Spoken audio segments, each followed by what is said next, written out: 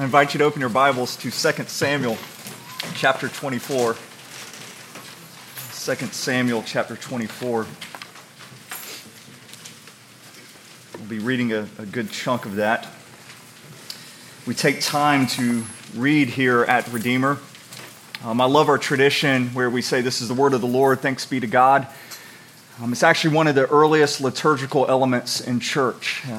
It began around the 4th century, just because Scripture had such a place of prominence in public worship. Really, most of what public worship was the gathering together and the hearing of Scripture, and then people responding with amen. So we are thankful for His Word. I'll begin reading in verse 15. So the Lord sent a pestilence on Israel from the morning until the appointed time. And there died of the people from Dan to Beersheba 70,000 men. And when the angel stretched out his hand toward Jerusalem to destroy it, the Lord relented from the calamity and said to the angel who was working destruction among his people, "It is enough. Now stay your hand." And the angel of the Lord was by the threshing floor of Araunah the Jebusite. Then David spoke to the Lord when he saw the angel who was striking the people and said, "Behold, I have sinned and I have done wickedly. But these people, what have they done? Please let your hand be against me and against my father's house."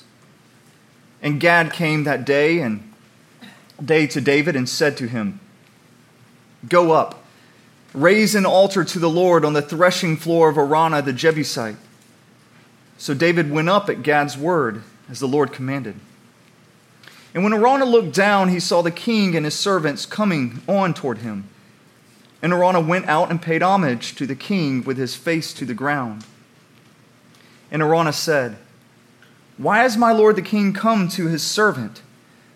David said, "To buy the threshing floor from you in order to build an altar to the Lord, that the plague may be averted from the people." Then Araunah said to David, "Let my lord the king take and offer up what seems good to him. Here are the oxen for the burnt offering, and the threshing sledges, and the yokes of the oxen for the wood. All this, O king, Araunah gives to the king." And Araunah said to the king, "May the Lord your God accept you." But the king said to Araunah, "No, but I will buy it from you for a price, and I will not offer burnt offerings to the Lord my God that cost me nothing." So David bought the threshing floor and the oxen for the 50 shekels of silver. And David built there an altar to the Lord and offered burnt offerings and peace offerings. So the Lord responded to the plea for the land, and the plague was averted from Israel. Pray with me.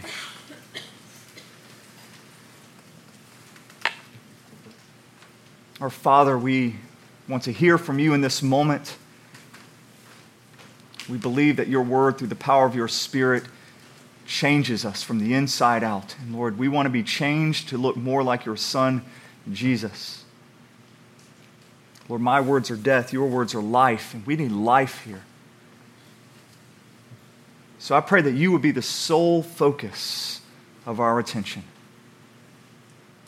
I pray that my words would fall to the ground and blow away and not be remembered anymore. But Lord, may your words remain, and may they change us. We pray this in the strong name of Jesus. Amen. The time in church history that we now live and are a part of is likely to be labeled, whether it's the modern worship movement or the time of the worship event. At some point in history, in recent history, worship became to a large degree an event.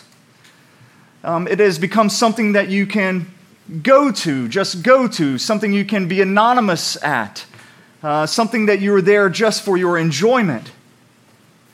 And there's been this swelling of worship events that have been happening all over, even in our city. You could probably, if you want, go to a different worship event every single night of the week. But thinking of worship along those lines as an event is dangerous, because it will become like other events that you go and you just are a spectator as you watch other people perform. And is that really worship? Is that really what our worship should look like? Some of the places have become so much like events, they have their promotions.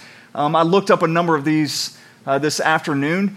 There were some churches that give out a free Xbox every single Sunday for an entire year, just to try to pull people in.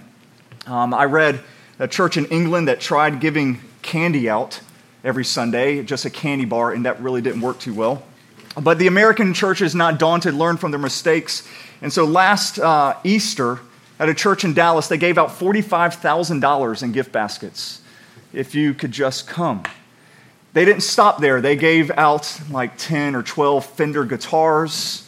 They gave out flat screen TVs. And then they gave away 15 new cars because they wanted to be the biggest service you could possibly have on an Easter Sunday. And I read a little thing about the pastor, why he did this. He said, "I'm unashamed to say that it's an absolute bribe." That's all it is. It's a bribe because people feel uncomfortable inviting other people to church. But if you can invite them for a chance to win a flat screen TV, shoot, we could do that every single week. And then the awkwardness comes later when you start telling them that Jesus is the Son of God and he died and he rose again, and you start calling them towards repentance. But at least it's not awkward in inviting those people to church and then trying to sham them into worship. But worship, that doesn't shock us too much anymore because we've grown used to it as this event kind of status. This text here goes completely against that notion. Shows us what our worship should look like. Last week, we also looked at this story. We looked we saw how David had sinned against the Lord because he decided to take a census. He wanted to count his fighting men. He was beginning to trust in the size of his army, not in the Lord, and it was a grievous sin to the Lord. And so, thankfully, after he did that, he repented. His heart struck him. He was convicted, and so he repented. And the Lord said, well, you could choose from 3 punishments. And David, he chose the last option because this was the one that put him completely in the hands of the Lord. He said, okay, let pestilence come for 3 days. I don't want to trust in men, but I will trust in the mercy of the Lord. And so for 3 days, you had this pestilence coming. This angel was going across the land of Israel and striking people with pestilence. 70,000 people had already died. And now this angel is up on top of Mount Moriah at the threshing floor of Araunah with an outstretched arm ready to strike Jerusalem. And here the Lord relents. It says he's grieved. He relents of what's happening. And he has mercy. David, at this point, had offered himself as a sacrifice. He said, God, don't kill any more people. Strike the shepherd that the sheep may live. They haven't done anything, so may your judgment fall on me. And God listened to David. He said, oh, okay, you're offering yourself as a substitute. You want to make sacrifice. I'll listen to that, but you will not be the sacrifice.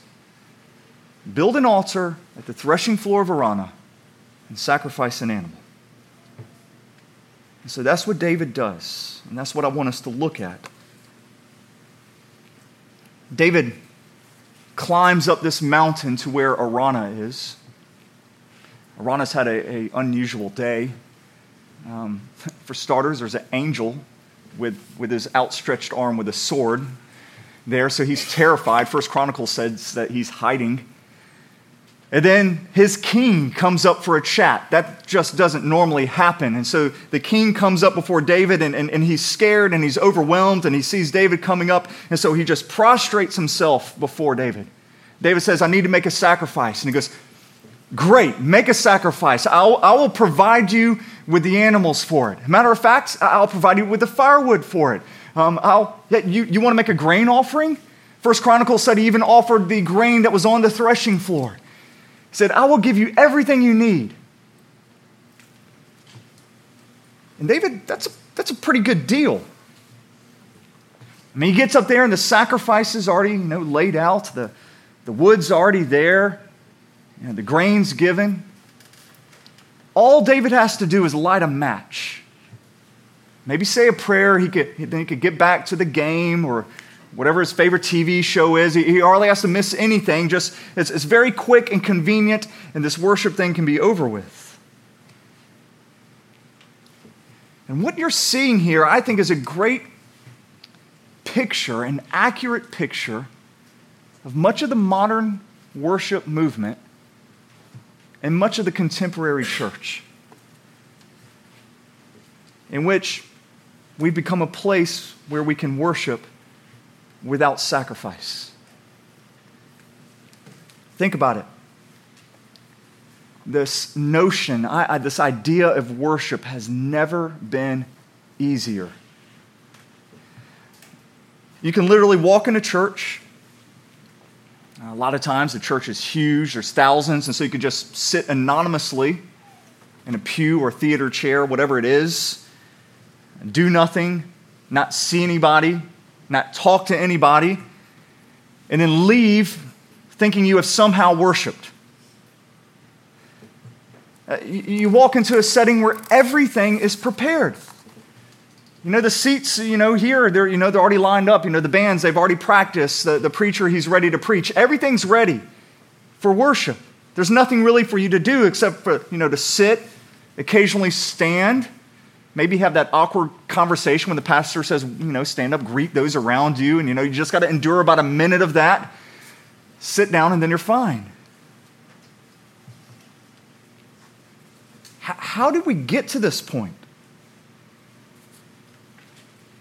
I was in college ministry for about 10 years. And one of the things that grieved me was to see how fraternities or sororities could demand more from their members than churches did. And how the students willingly gave themselves to that. I'm not saying anything about fraternities or sororities. It's just that the expectations for being a member of a church were nothing. Yet so much time and so much money was given to something else. How did we get here? To a place where we provide the place, the sacrifice, the means, sometimes even a little extra incentive. And so all you have to do is just kind of show up and it's worship. Let's look how David responds to this. Verse 24, David says this, "No, but I will buy it from you for a price. I will not offer burnt offerings to the Lord my God that cost me nothing." And David understands here that it's not worship if there is not cost. He can't somehow borrow worship from other people. I love how the story is read in 1 Chronicles, in which David says, I will not offer up to the Lord what is yours.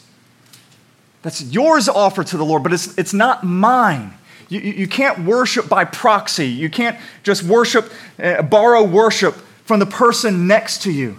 And think because they're singing, because they're giving, because they're doing all these things, and you happen to be in the same room as them, that you've worshiped. Worship has to be your own cost. It can't be borrowed. And worship at this point in David's life has already cost him many things. When David worshiped before the ark, do you remember that as it was coming into Jerusalem? Well, worship cost him his dignity. Worship cost him the respect of his wife.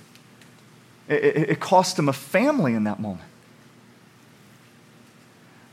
When David worshiped the Lord by loving his enemies, by loving Saul, who was trying to kill him, well, it cost him a lot of things. It nearly cost him his life. It cost him his home. It cost him sleep. cost him his family, as he could not be with his wife. When David brought in Saul's grandson Mephibosheth and spared his life and invited him into the palace every day, that was a cost. Because he's inviting in someone who could be the heir to the throne. And so it cost him the stability and the power that he longed. So worship up to this point in David's life has cost him a whole lot. And it's one of the reasons that the author of 2 Samuel wants to end the story of the life of David here. It's because this demonstrates a pattern with David. He has never sacrificed to the Lord what cost him nothing.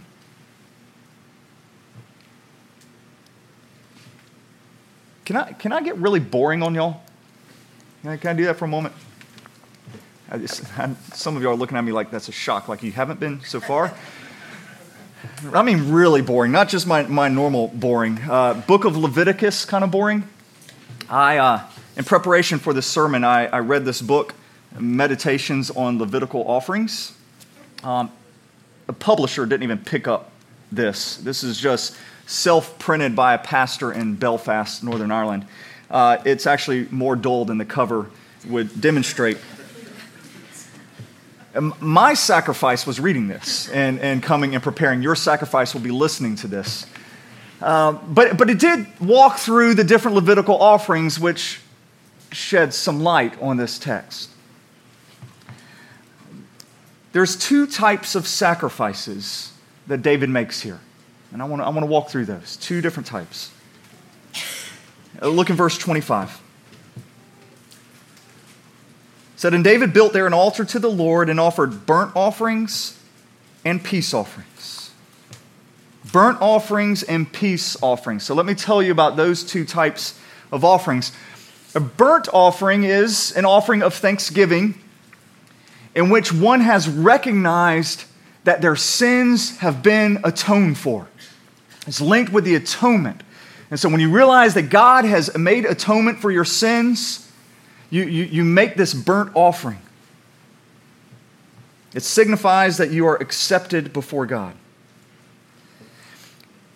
And what you do in this offering is you get an animal, you slaughter it, and you burn up the entire thing. Nothing is to be left from a burnt offering. It's all to be burnt up to the Lord. Now, a peace offering was given as an act of thanksgiving and praise, and it was always attached to the burnt offering. It always came on the heels. You never had a peace offering unless you at first had a burnt offering. They went together. Because once one was accepted by God, one was atoned for by God, then the peace offering said it recognized that peace, and it was an act of praise and thanksgiving for now being accepted. Praise and thanksgiving for the fellowship that you have with God, that He has brought peace in y'all's relationship. And this sacrifice here, there's 5 different types of sacrifices in Leviticus. This type here is different than all of the others. Because here you have God getting part of the animal that's sacrificed. So they sacrifice part of the animal is completely burned up. Then you get a priest getting part of it. And so they just kind of cook the animal, and they give some of the meat to the priest. And then for the third that's remaining, they cook, and the offerer and his family get it. And so you have some is given to God, you have some is given for those who are serving in the temple, and you have some given to yourself and to your family. And this is utterly unique. You don't have this in any of the other offerings. And what God was saying is, all right, we're going to have a feast now with all of us. We're all going to sit down and eat. The priest, the God, the people, we all come together and we have peace. We have communion. So there's this joint meal with all of us. Bread was a part of this offering, and you get the bread and you would just wave it, and then you would break bread with the priest and with your family, and you would eat. All right, I know you were riveted. Absolutely riveted, and you probably want me to go on and on about all of the offerings, but I'll stop. And let me just explain why that's important, especially looking at this text. is because you need to know, I think a lot of you need to know, that God has set up worship in such a way that He's not the only beneficiary of worship, if you will. And you're just not the only beneficiary of worship. But there's a whole gathering of people who are a beneficiary of worship. It's not just about you. It's not just about God. But it's about His people gathering together. Those serving the Lord will get a good meal. Your family would get a good meal. One of the reasons you couldn't offer a sacrifice that was diseased or had a blemish, because, would you want to go to McDonald's or someplace and they say, hey, we're serving diseased cattle? You don't want that. You're not going to eat that. You want to give your best to offer, because it's going to be a meal you partake in, your friends partake in, the priests partake in. So, other than for your personal enjoyment about the sacrifices, I hope you see how this communicates over to our worship. And how it's not just about you, it's not just about the Lord, but it's for all of us. We use this phrase in worship all the time. God, we offer up to you a sacrifice of praise. How many of y'all have heard that? Raise your hands. We sacrifice. All right, everybody. All right, sacrifice of praise. All right, you'll find the word sacrifice at least a couple of hundred times in the Bible. You'll find the word praise even more times in the Bible. Do you know how many times you find the phrase sacrifice of praise in the Bible? Once. Only once. A sacrifice of praise. Yes, in almost every other song. We find it in Hebrews 13, and I want you to turn there. It's also in your worship guide.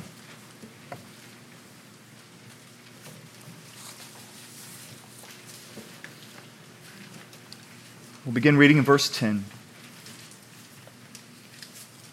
We have an altar from which those who serve the tent have no right to eat. For the bodies of those animals whose blood is brought us into the holy places by the high priest as a sacrifice for sin are burned outside the camp. So Jesus also suffered outside the gate in order to sanctify the people through His own blood. Therefore, let us go to Him outside the camp and bear the reproach He endured. For here we have no lasting city, but we seek the city that is to come. Real quick, stop right there. He's talking about a type of burnt offering here. The offering is completely consumed. It's done for atonement, and that points us towards Jesus. Then he moves on. Through Him, then, let us continually offer up a sacrifice of praise to God.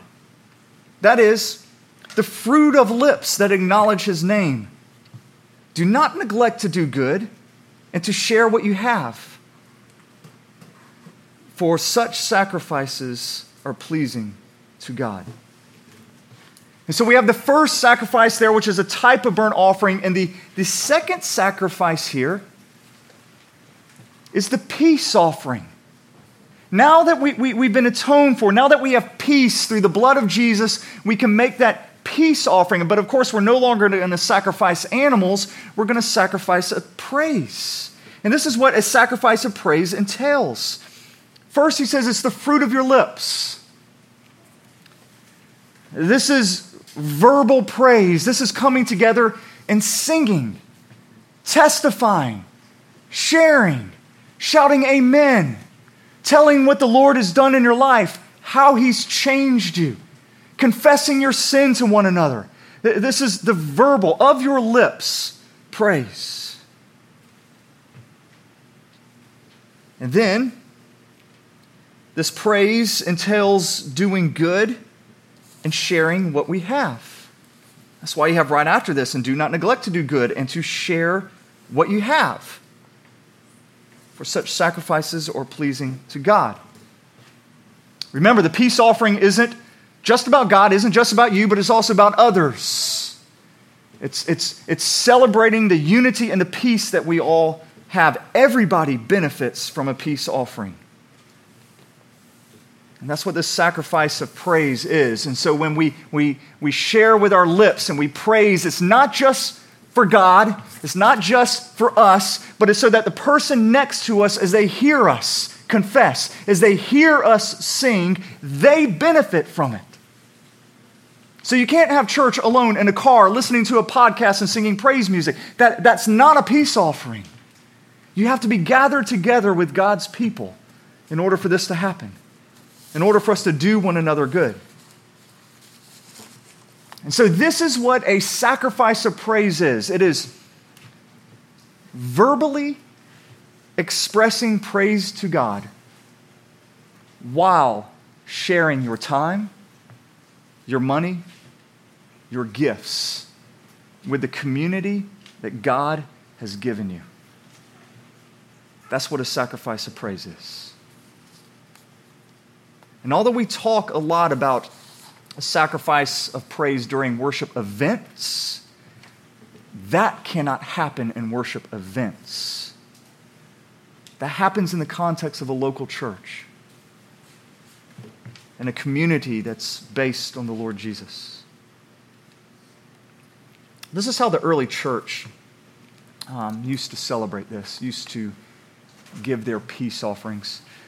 They would come together daily to eat together for the sacrifice of peace, sacrifice of praise. And so you had poor people, you had rich people, but everybody brought something and they put it on the table. During communion, everybody brought their own bread, everybody brought their own wine. And you might have some outstanding wine, you might have a lot of really good bread, or you might have hardly anything, but you all brought it and you put it on the table together to share. So it was for the benefit of the body. And they would do this every day. On Sundays, they would have to gather before work. You know, we have Sundays off work. They would work on Sundays, and so they would get there even earlier, before the crack of dawn, to have a large meal, their agape feast, and to break bread together in communion. It was their sacrifice of praise. And then they would begin to, after they had eaten, begin to testify as to what the Lord had done in their lives. They would publicly proclaim His lordship over all. And then they would sing, and they would sing loudly, not because God is hard of hearing, but because some of us are. And because sometimes our faith is a little weak and we need the person next to us to sing strong, so that I can hear that person expressing praise to the Lord loudly, unashamedly. And that can encourage me in my faith. And that's what the early church used to do. They understood what a sacrifice of praise was, how it's a celebration of the peace that God has brought. And it's praise to God, it encourages one another, and it encourages themselves. The songs that we sing, the testimonies we give, the public prayers that we do are all for those purposes. And this is going to cost you something.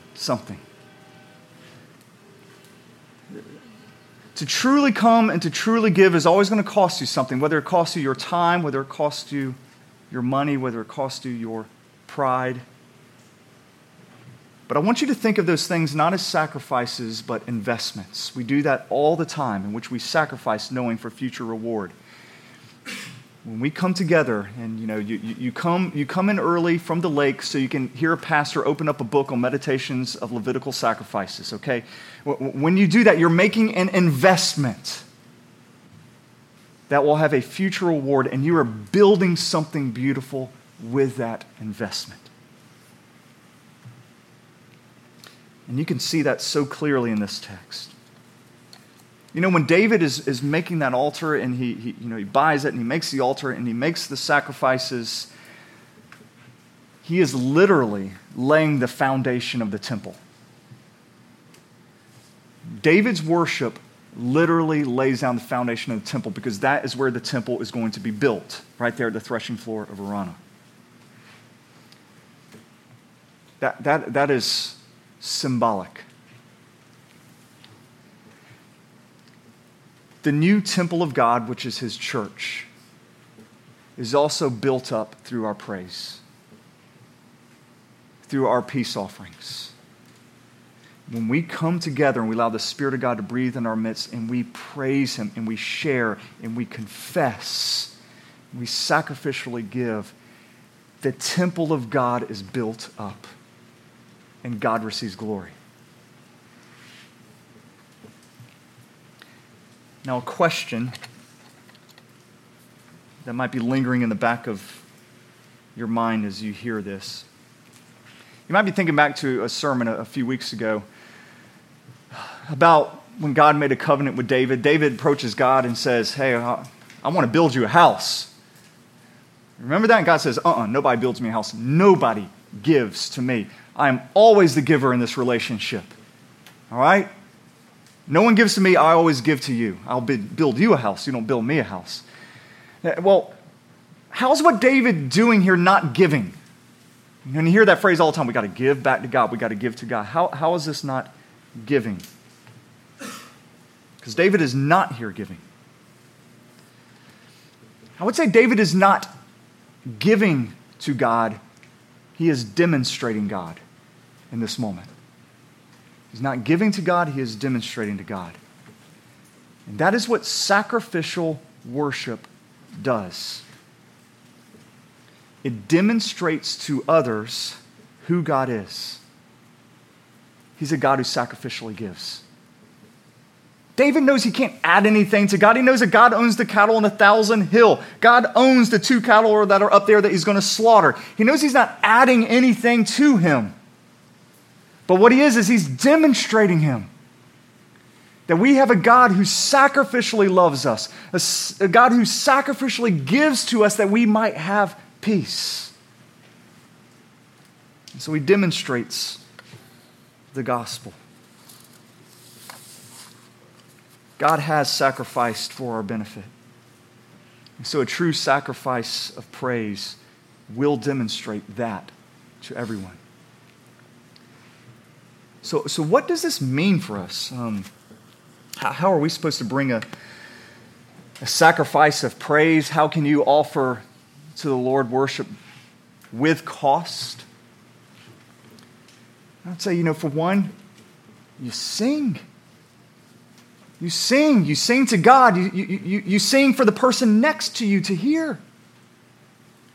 We have times at our church where we open up a mic and we let people confess or we let people share. It's not about you. It's about those around who can hear you testifying to the Lord. And yes, your faith is going to be built up through that. But you'll be such an encouragement to the body of Christ, and this will honor God. So it lifts up the body and it lifts up the name of the Lord. That's a way you can sacrifice. You can sacrifice your time, whether it's time in prayer and preparation before the service, or whether it's just time invested in the lives here throughout the week, and discipling and praying and mentoring. There are so many ways that we can come as a body and make a sacrifice of praise, rather than just making worship an event. And I pray that as we do that, we would demonstrate more and more of the gospel. If y'all would pray with me.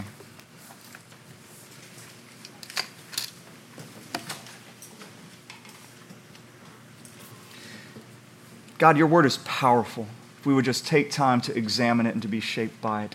And I pray that would happen through your Spirit. God, where there needs to be conviction, convict us. Where there needs to be healing, heal us.